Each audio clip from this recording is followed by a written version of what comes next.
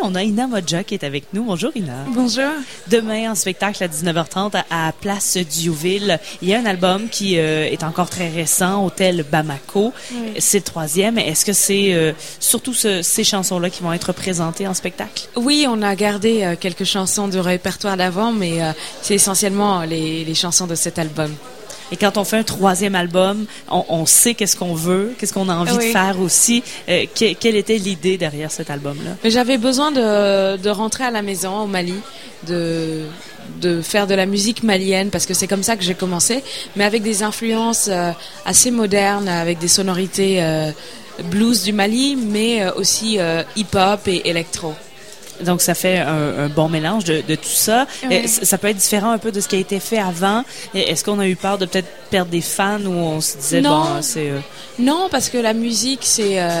il faut être sans compromis, il faut faire ce qu'on a envie de faire et sans peur. Moi, j'ai pas peur parce que je me dis que les gens qui m'ont suivi avant, qui ont aimé ce que je faisais, je les emmène justement découvrir quelque chose d'autre. Donc, non, il n'y a pas de peur. Et comment le travail s'est fait pour mélanger ces influences et avoir un tout cohérent? Parce que ça se tient très bien sur les chansons. Merci. Mais il y a quand même beaucoup d'influences, justement. Oui. Mais ça m'a pris un peu de temps. J'ai mis 3 ans pour faire l'album.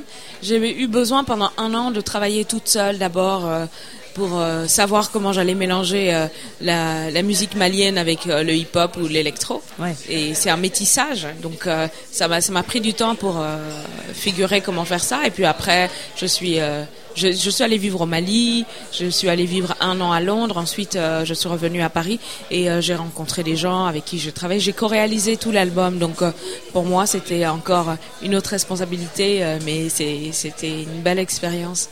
Il y a des collaborateurs aussi sur l'album, entre autres Oxmo Puccino qu'on peut entendre. D'où vient l'envie de l'avoir sur une des chansons? Mais Oxmo, c'est quelqu'un que j'aime beaucoup. Pour moi, c'est un vrai poète. Il a un univers, des mots qui sont très beaux, très bien écrits. Et naturellement, on se connaissait. Et quand je lui ai proposé de venir sur l'album, il était enchanté, et moi aussi. Mais j'ai l'impression qu'il est bien aimé de la communauté hors hip-hop, disons, hors rap. Il y a beaucoup de gens qui font plusieurs collaborations. Ah oui, complètement. Ouais. C'est un poète. Il fait du rap, mais il est un poète pour moi.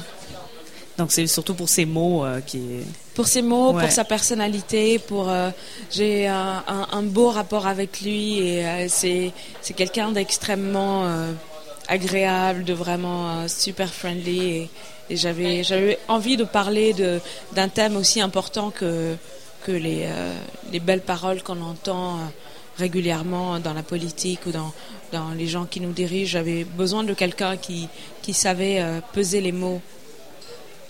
Il y a aussi sur l'album, il y a Oxmo Puccino qui rappe, mais tu rappes aussi. Oui. En bambara, mais dans ma langue, en bambara. Pourquoi cette décision? Mais c'est quelque chose que je faisais déjà quand j'étais au Mali. C'est quelque chose que j'ai appris à faire quand j'avais 15-16 ans. Et parce qu'on a découvert le hip-hop américain à ce moment-là, mais j'ai découvert aussi à la même époque le hip-hop du Sénégal par des groupes comme Daradji ou Positive Black Soul. Et donc, avec mes copains de l'époque, on apprenait à le faire dans notre langue. Et puis, pour cet album, étant donné que je revenais à la maison, je revenais en arrière un peu sur comment j'ai commencé, ce que je faisais et avec des touches modernes d'aujourd'hui. Donc j'avais envie de défendre des engagements et des convictions personnelles et pour moi le rap est né de ça, de revendiquer des choses de société et c'est ce que je fais avec cet album, donc c'était un genre qui s'y prêtait parfaitement bien. Ouais, le rap permet de dire autre chose qu'on ne peut pas chanter, disons. C'est un genre qui est né de ça.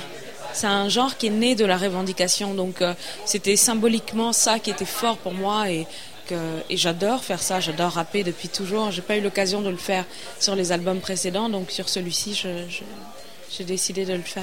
Donc c'est un album sans compromis. Ah oui, il n'y a pas de compromis. Mais en général, je ne fais pas de compromis. Je fais ce qui me plaît. Sur l'album précédent, j'avais envie vraiment de m'amuser, de faire quelque chose comme une bulle, et une bulle solaire comme ça. Et c'est ce que j'ai fait. Et sur celui-ci, j'avais besoin de rentrer chez moi parce que la situation chez moi était aussi plus grave et plus solennelle et plus difficile. Donc avec la guerre au Mali, avec le terrorisme, etc., qu'on a dû affronter là-bas, l'heure était grave. Donc j'avais besoin de me concentrer sur ça. Et quand vient le temps de faire un spectacle, de mélanger les chansons de la bulle, disons, les plus anciennes et celles-ci, comment on fait pour avoir une ligne directrice dans le spectacle? Mais on les réarrange. J'ai réarrangé par exemple French Cancan pour qu'il soit plus cohérent avec Motel Bamako, pour que ça soit dans les mêmes sonorités. Et c'était très intéressant à faire pour moi parce que avec l'album précédent, j'ai tourné pendant 2 ans, on a fait plus de 200 dates, donc refaire cette chanson-là et l'emmener encore ailleurs, c'était un jeu et j'adorais faire ça. Et est-ce que les chansons de Hotel Bamako ont été jouées aussi au Mali? Pas encore, parce qu'on a commencé la tournée en janvier. Et j'avais un festival quand on devait aller y jouer en décembre, mais on devait aller jouer en décembre, mais avec les attentats qu'il y a eu en novembre, le festival de jazz a été annulé, donc on n'a pas pu y aller, mais on va y aller bientôt. Et quelle est la réaction des gens par rapport à ce nouvel album? Sur scène, sur les chansons, parce qu'on a une réaction du public, comment ça réagit? Et c'est toujours beaucoup de surprises et beaucoup d'exclamations.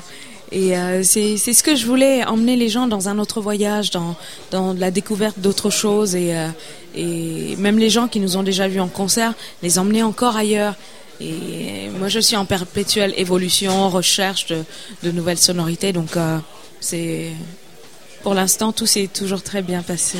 Et comment il a été amené sur scène? Avec combien de musiciens? On est 3 sur scène. Moi, j'ai des pads électro.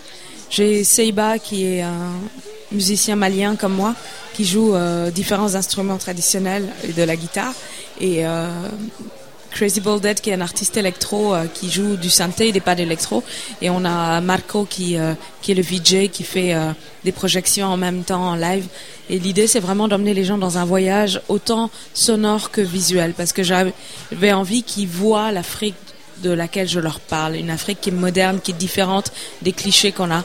Donc pour ça, les visuels sont très importants. Et comment vous avez travaillé les visuels? Est-ce que tu as fait confiance à Marco? C'est mon amoureux, donc tu lui as fait, j'ai intérêt à lui faire confiance. Et il oui. connaît bien le Mali comme moi, on y va très très très souvent. Donc on est parti, on a filmé beaucoup de choses et puis on a filmé aussi notre vie au quotidien là-bas, les gens qu'on connaît. On avait vraiment la rue. On voulait mettre face aux gens un contexte qu'ils ne connaissent peut-être pas forcément. Donc, dans cet album-là, autant dans le spectacle, il y a vraiment une volonté de montrer le Mali, de faire vivre le Mali aux gens en dehors des frontières. Ah oui, complètement, et pas que le Mali, l'Afrique en général. Parce que j'avais envie on est en 2016 aujourd'hui, j'avais envie que le portrait de l'Afrique soit beaucoup plus réel que ce qu'on a l'habitude de voir. Malheureusement, il y a beaucoup de clichés négatifs, les gens ont peur, alors qu'il y a tellement de richesses culturelles, il y a tellement de belles choses. Donc j'avais envie de partager ça.